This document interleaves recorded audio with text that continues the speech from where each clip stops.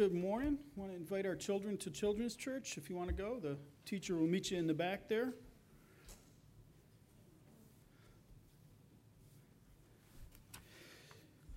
So last week, as we were looking into this, I said that we're really at this pivoting point in Luke's gospel. We're turning a corner and heading toward Jerusalem. And this morning, when we look at the story of Zacchaeus, it's hinted there because he talks about him going through Jericho, and what's on the other side is the road to Jerusalem. But what Luke has done is he wanted to pause here and kind of gather up a lot of what he's been teaching us about what it means to be a disciple. And so this story of Zacchaeus is the place where he just kind of sees all these threads come together. And it wasn't just me that discovered this. As I was looking at commentaries and reading other sermons, other people noticed this, that a lot of the things we've been hearing about from Luke so far just kind of coalesce in this story of Zacchaeus. Zacchaeus is only told in the Gospel of Luke, but that doesn't mean Luke made it up so he could do this. What it means is Luke heard this story about Zacchaeus and recognized many of Jesus' teachings, his principles of being a disciple. And so the way Luke tells the story brings those things to the front and shows us this is what it means. One of the most important things we're going to learn when we look at the story of Zacchaeus is we're going to see a miracle happen. A camel is going to go through the eye of a needle. It's going to happen right in front of us. And so that's I think the most important, the takeaway from this section is Jesus has said it's easier for a camel to go through the eye of a needle than for a rich man to enter the kingdom of God. And then right immediately after that, Luke goes, now watch it happen. Watch Jesus do that thing. So that's where we're gonna wind up today as we look through this section. So let me open us in a word of prayer, and then we'll take a look. Lord, we're grateful that you make camels go through eyes of needles. Otherwise, we wouldn't be here. What is impossible for man, you do on a regular basis. And so, Lord, I pray that as we hear your word, that we would again be amazed at the miracle of salvation. That the conversion of a sinner into a saint is something that is marvelous every single time it happens. And what a delight. So, Lord, would you please be with us in your word? Help us to see and understand. Fill our hearts with faith to trust you. And we ask these things in Christ's name. Amen. So what we're going to see here is what does it take to become a disciple of Jesus Christ? And it's 3 simple steps, 3 easy things you got to do. First, climb a tree. Second of all, eat with Jesus. And then the third one is give everything away. So that's the 3 simple steps, and you can be a disciple of Christ. But I think we need to probably unpack those a little bit. Probably need to take the story apart a little bit. Climbing a tree has to do with humility. Eating with Jesus has to do with intimacy. And giving everything away has to do with liberty.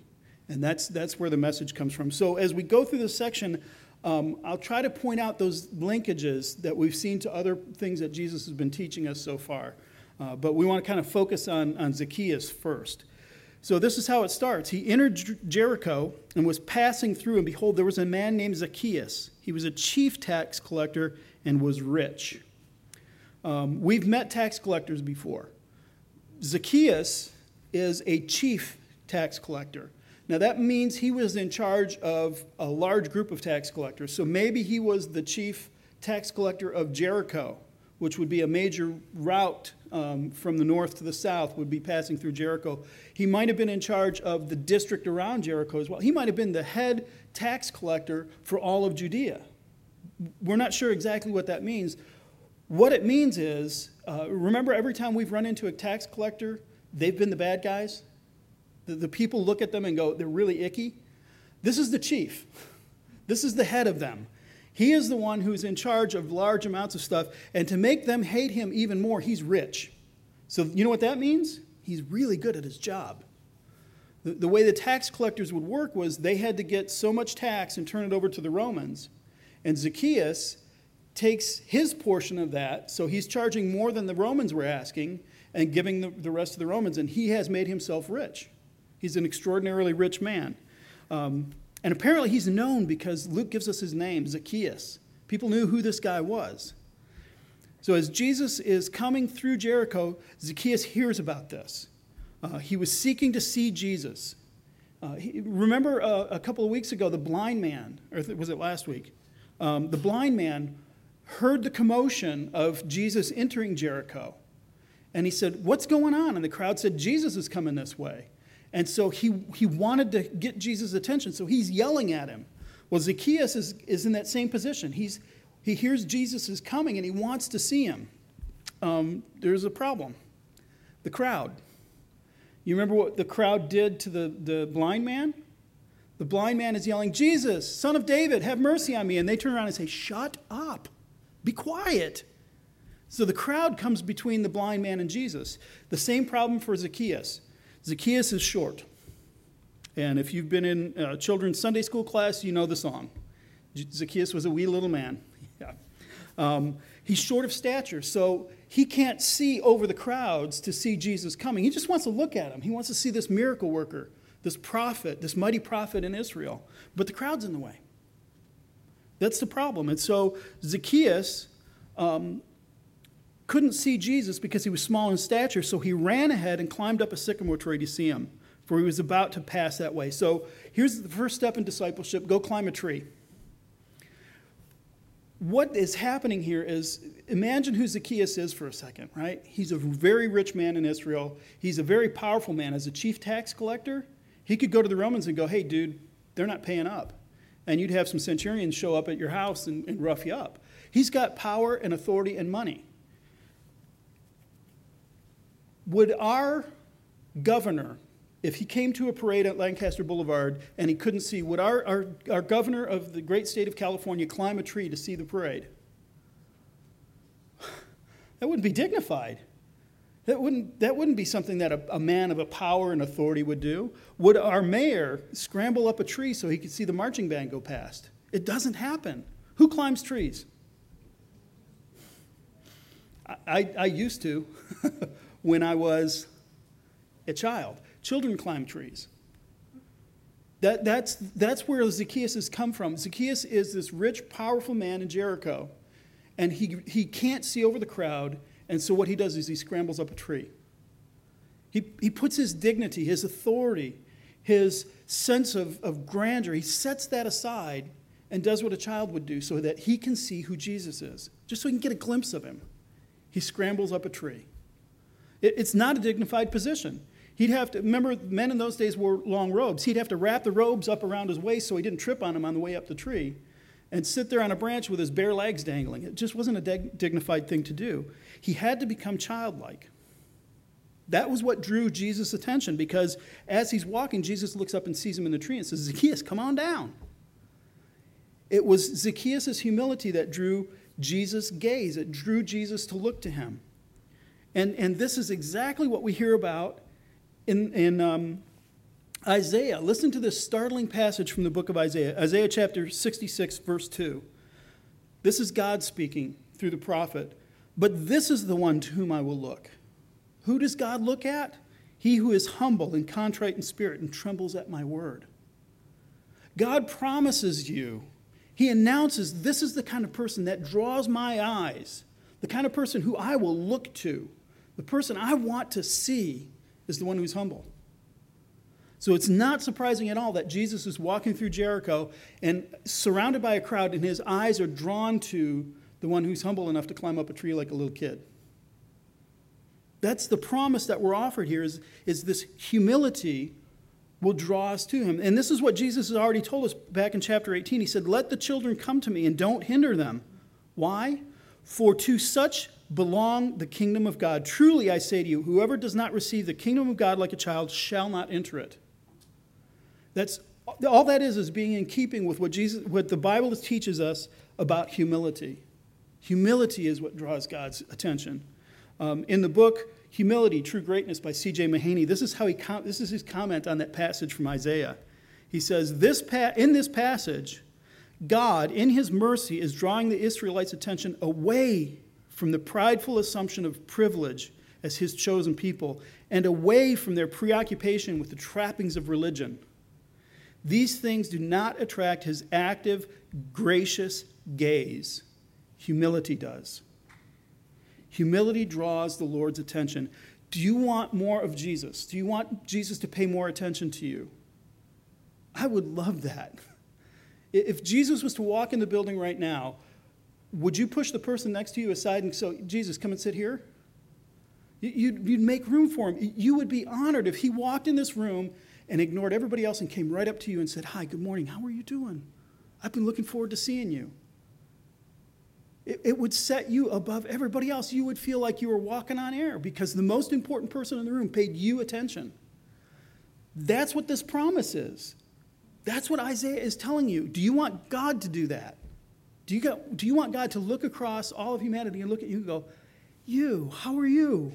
I'm so glad to see you." The way to do it is climb a tree. So, foster humility.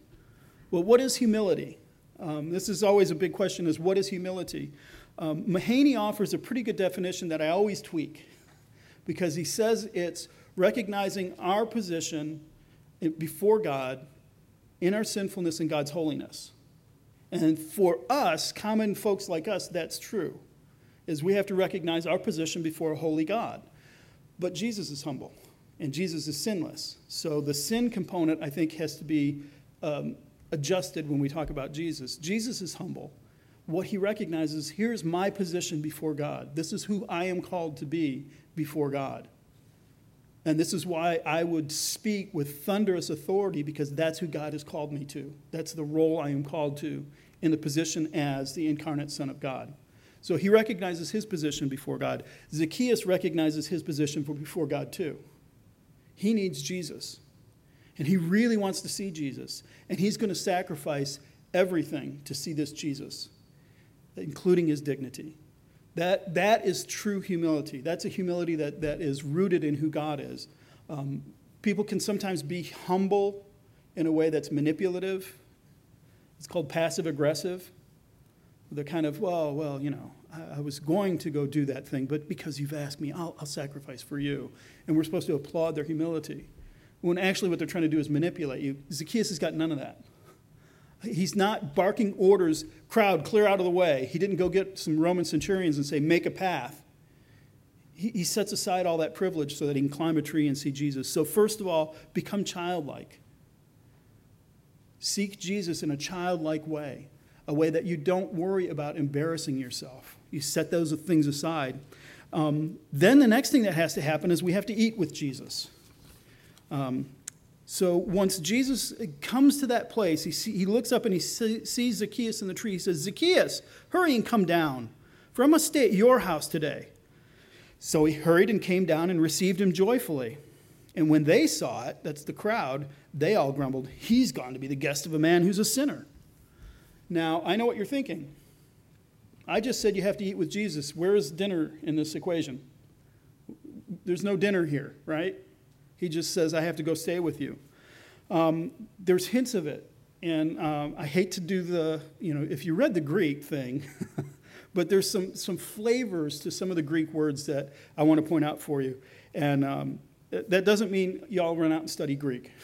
It means, let me do the hard part, and I'll just help us all out, okay? So he doesn't say that he went to Zacchaeus' house for dinner. He says, "I must come and stay with you." It means be there for a long time. He's talking about spending the night at Zacchaeus' house.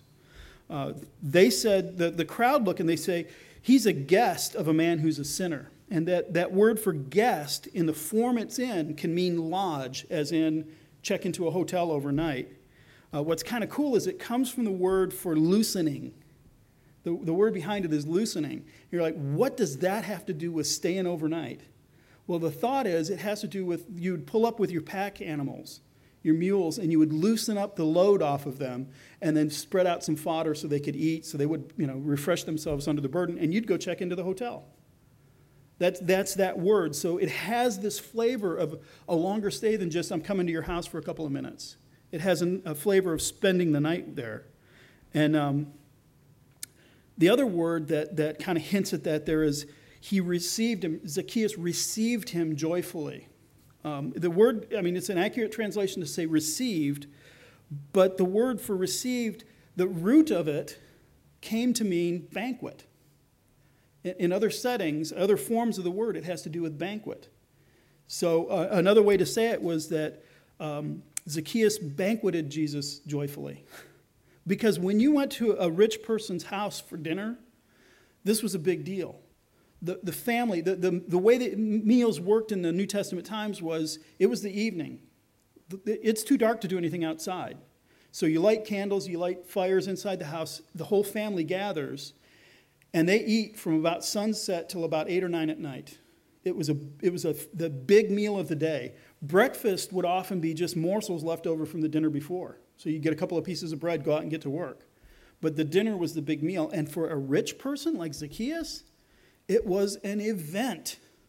There would be people scrambling to try to get positions in his house so that they could be invited to dinner with Zacchaeus, because he would lay on the food. And since it says he received Jesus joyfully, you can imagine what this dinner was. It must have been huge. The rich man is pulling out his best for his most honored guest, the guest he was willing to climb up a tree to get a look at. He must have said, go kill every calf. Don't worry about the fatted one. Get them all. Bring it all in. We want to have a major feast here. So when it says that he received him, that he was his guest, that Jesus stayed with him, the idea is he's spending the night. And that includes a meal. And that's why the crowd is so upset. He has gone in to be the guest, the dinner guest of a man who's a sinner. Now, haven't we heard this before? Tax collectors and sinners.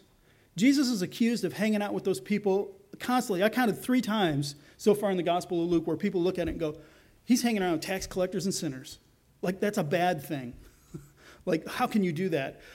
What's going on here is this idea of Jesus coming in to Zacchaeus' house and eating with him has to do with intimacy. It has to do with fellowship. It has to do with family. This is not the first century version of Airbnb. Lisa and I stayed at an Airbnb in Wisconsin. It was a very nice house, really nice people, but we went upstairs and we stayed in our room. And we didn't come down and sit in the living room and watch TV with them. We didn't go raid the refrigerator, although I guess we could have. But the Airbnb is you invite somebody into your house and you put them in a spare bedroom and you give them what they need so that they can stay there. You're not inviting them to be part of your family.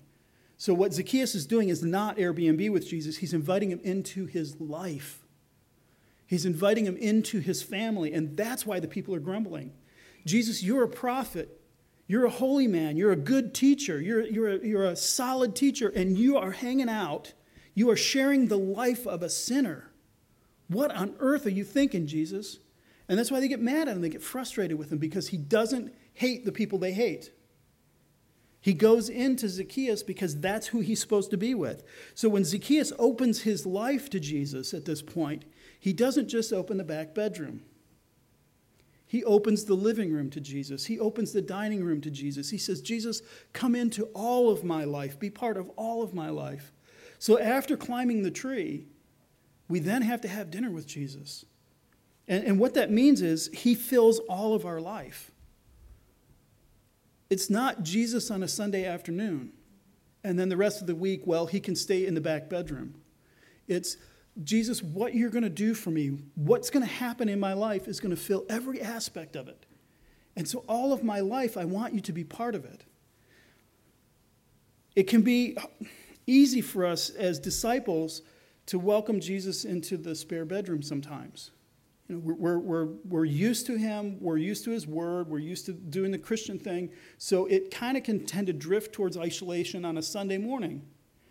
Instead of thinking throughout the week, how am I to engage Jesus on a regular basis? What's my life like in Christ on Tuesday morning, not just Sunday afternoon? When we were at the Gospel Coalition Conference, there was one of the side sessions on discipleship on Monday morning.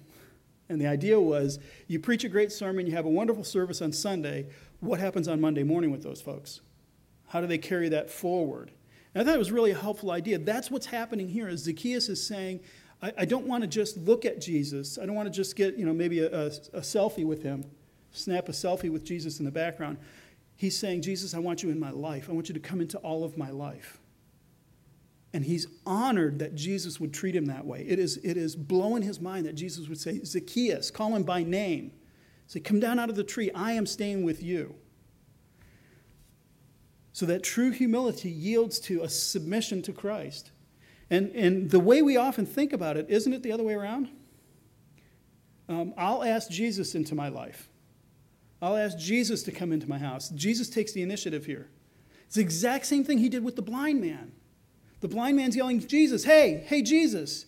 And the crowd's going, shut up, be quiet. And Jesus says, go bring that man over here to me. Jesus took the initiative and said, I want him to come here. What do you want from me? What can I do for you? He's doing the same thing with Zacchaeus. Zacchaeus, come down from the tree. I'm eating at your house. He's the one who takes the initiative. Lord, I want you to come to my house with me. And he's already said that. He didn't have to be invited. He invited himself. So then, what's the result of all this? Where does this lead to? Zacchaeus stood and said to the Lord, behold, Lord, the half of my goods I give to the poor. And if I have defrauded anyone of anything, I will restore it fourfold. Fourfold. What's just happened is Zacchaeus has pretty much given everything away. And this is exactly what Jesus told the rich ruler to do, wasn't it? He said, one thing you lack, sell everything you own, give it to the poor, and come follow me. Now, I know everybody's going, got your finger in your Bible going, but it says half. It doesn't say everything. I get to keep half, right? Well, first of all, Zacchaeus says, behold, Lord, I'm giving half my goods to the poor. Nothing to do with what I have been doing for a living for all of my life. I am just going to donate half of everything I have to the poor. It goes to people in need. Then he says, I'm going to restore fourfold whatever I've defrauded anybody. I can almost guarantee you he has defrauded a lot of people. As a tax collector, he would say, well, the Romans want 1 shekel, I want 3. And if you don't give it to me, the big guys in the back with the swords and shields are going to talk to you. That's defrauding people. So what he said is, if anybody comes to me and says, look, I overpaid my taxes and you didn't give me a refund, here's your refund and here's 4 times that amount. What happens to that other half? He gives it as restoration to the other people. I don't think he's going to wind up with much left to live on here. So to become a disciple of Christ, you have to climb a tree, you have to eat with Jesus, and then you have to give everything away. How on earth can I do that? That's not fair. I have to feed my family. I'm called a bad guy if I don't provide for and feed my family. How can I give everything away? Well, here's the crux of the issue here is not you can't have a bank account if you're a Christian. You can't have a 401k. You can't have a savings account. That's not what's going on. What's going on is, why did Zacchaeus accumulate so much wealth? How he did it, we know. Why did he do it? Why wasn't he giving his money to the poor to begin with? Have you ever met somebody who's just abundantly generous and poor? We saw it on short-term mission trips a lot. We would go into this tiny hovel, and these people would dig out everything they had and gave it to us. And we're the rich Americans. How on earth do you do that? Where does that come from? Well, I think where it comes from is that people who are full can give stuff away. If you're full, you can give much more freely. And that means rich people who are full can give away money freely. Poor people who are full can give away freely. Why? Because they're full. They don't have a hole that they feel they need to shuffle everything into. They know that they have got an abundance. Didn't Zacchaeus just gain a huge amount? He just had Jesus come to his house. And he looks at Jesus, and the overflow of his heart is now, I'm going to be generous. I have received so much now, Jesus, I can be generous to others. The fear that held me, the lack that I had my dad didn't love me, whatever it was that caused him to want to accumulate and draw more into himself, Jesus has now filled that to overflowing, and he's like, I'm giving it all away. I'm good with that.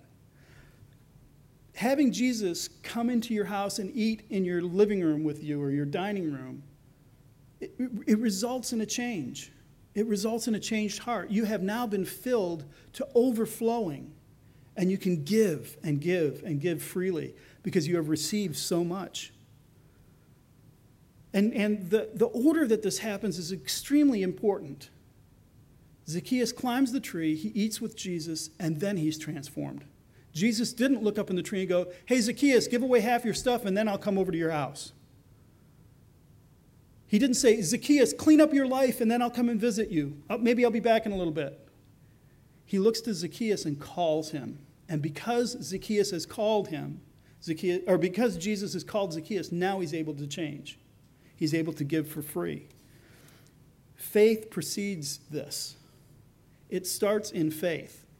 And that's extraordinarily important to remember, because sometimes when we're looking at people around us, we think, boy, if they would just straighten up their lives, they could come to church.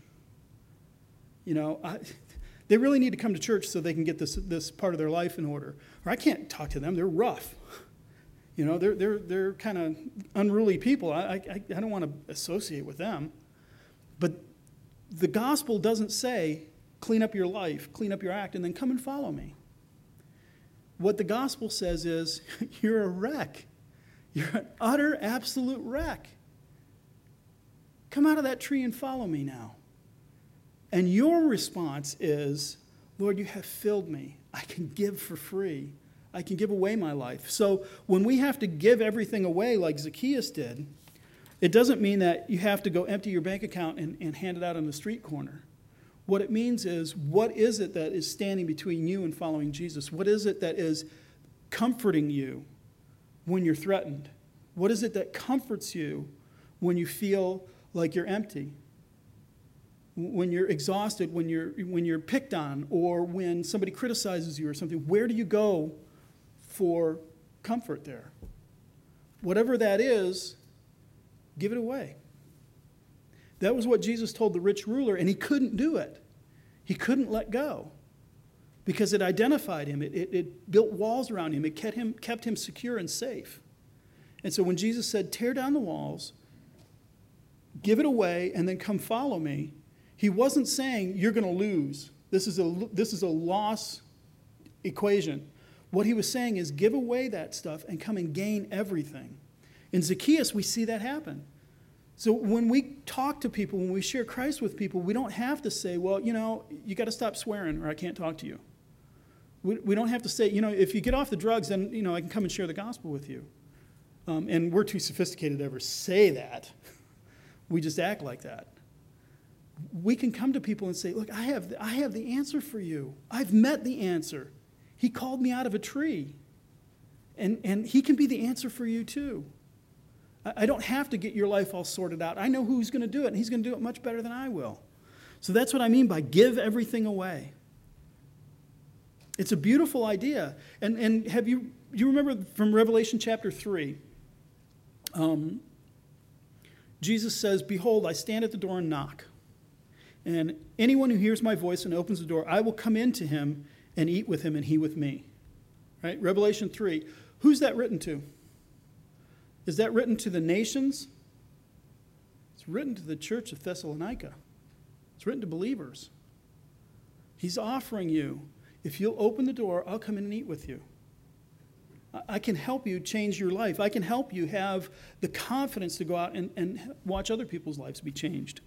And we see that in this tiny tax collector, this tiny large tax collector, I guess, because he's short in stature but big in authority. So he was called to just give everything away because of faith. Faith called him to that. It wasn't the rules in order to be saved. And we know from Hebrews 11, without faith, it's impossible to please God. It has to start in faith. We can't start with the rules. We have to start with faith. And so how does the story end? Well, when Jesus speaks, that's the important part, right? That's the hermeneutical clue that this is the important part. Jesus is now speaking. He says, today salvation has come to this house, since he also is a son of Abraham. Ladies and gentlemen, a camel just walked right through the eye of a needle because it's impossible for man to do. Jesus did it. He's just announced to us it can't happen, and the disciples are blown away, and now Jesus just comes and says, salvation has come to this house. A rich man has now been welcomed into the kingdom of God.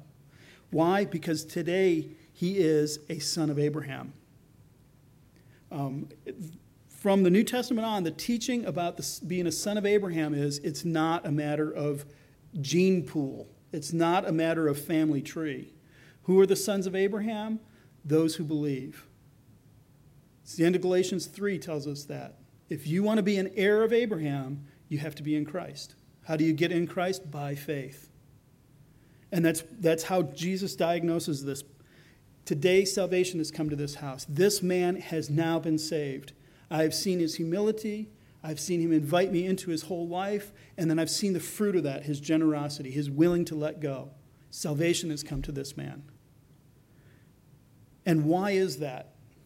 Because the Son of Man came to seek and save the lost. Why did Jesus come?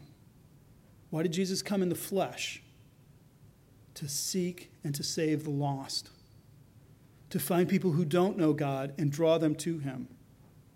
That's why he told us, now go make disciples. Make people who aren't disciples into disciples. Draw them in. I came to seek and save the lost. If you're my disciple, if you follow me, Jesus says, you will be engaged in the same mission, to seek and save the lost. That's who I'm after. What about the crowd?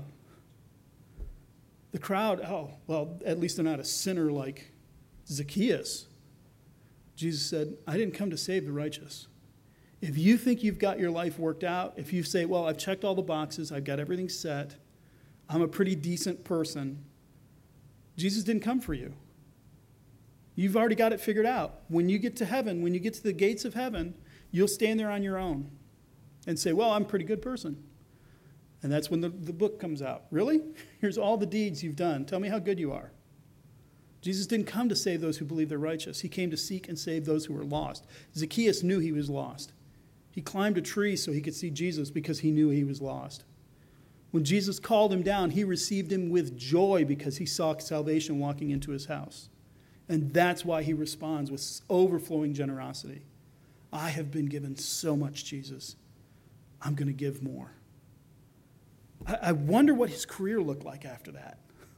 I wonder what the tax burden in that part of Israel looked like after Zacchaeus' conversion.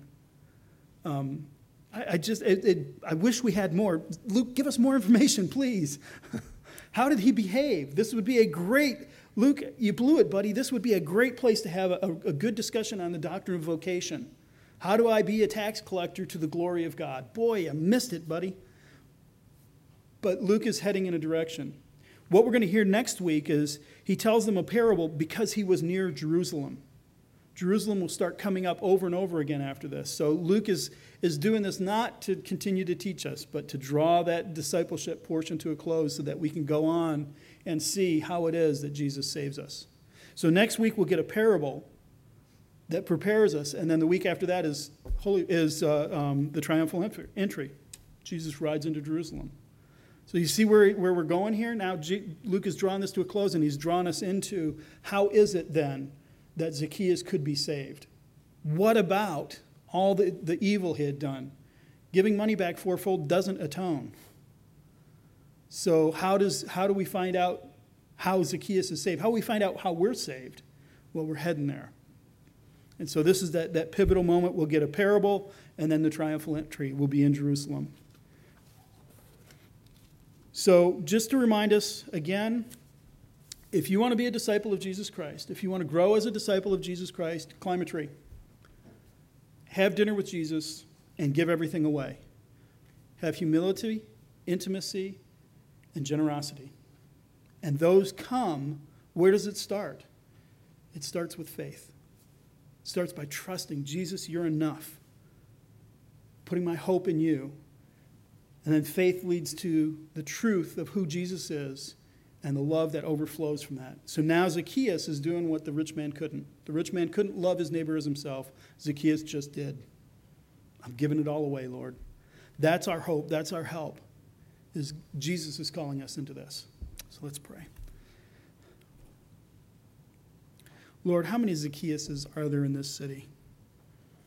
How many are in this room? Lord, I pray that we would join you in your mission as a church and as individuals to seek and save the lost.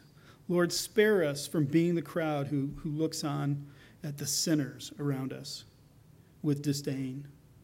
And instead, Lord, I pray like Zacchaeus, you would fill us so much that generosity flows out of us. Lord, help us to give our lives away because we can't lose. We've tapped into an eternal fountain that will always fill us to overflowing. Lord, lead your church, we pray. Lead us in your mission. Go and make disciples, baptizing them in the name of the Father, the Son, and the Holy Spirit, teaching them to obey all I've commanded. Lord, help us to engage. We pray in Christ's name. Amen.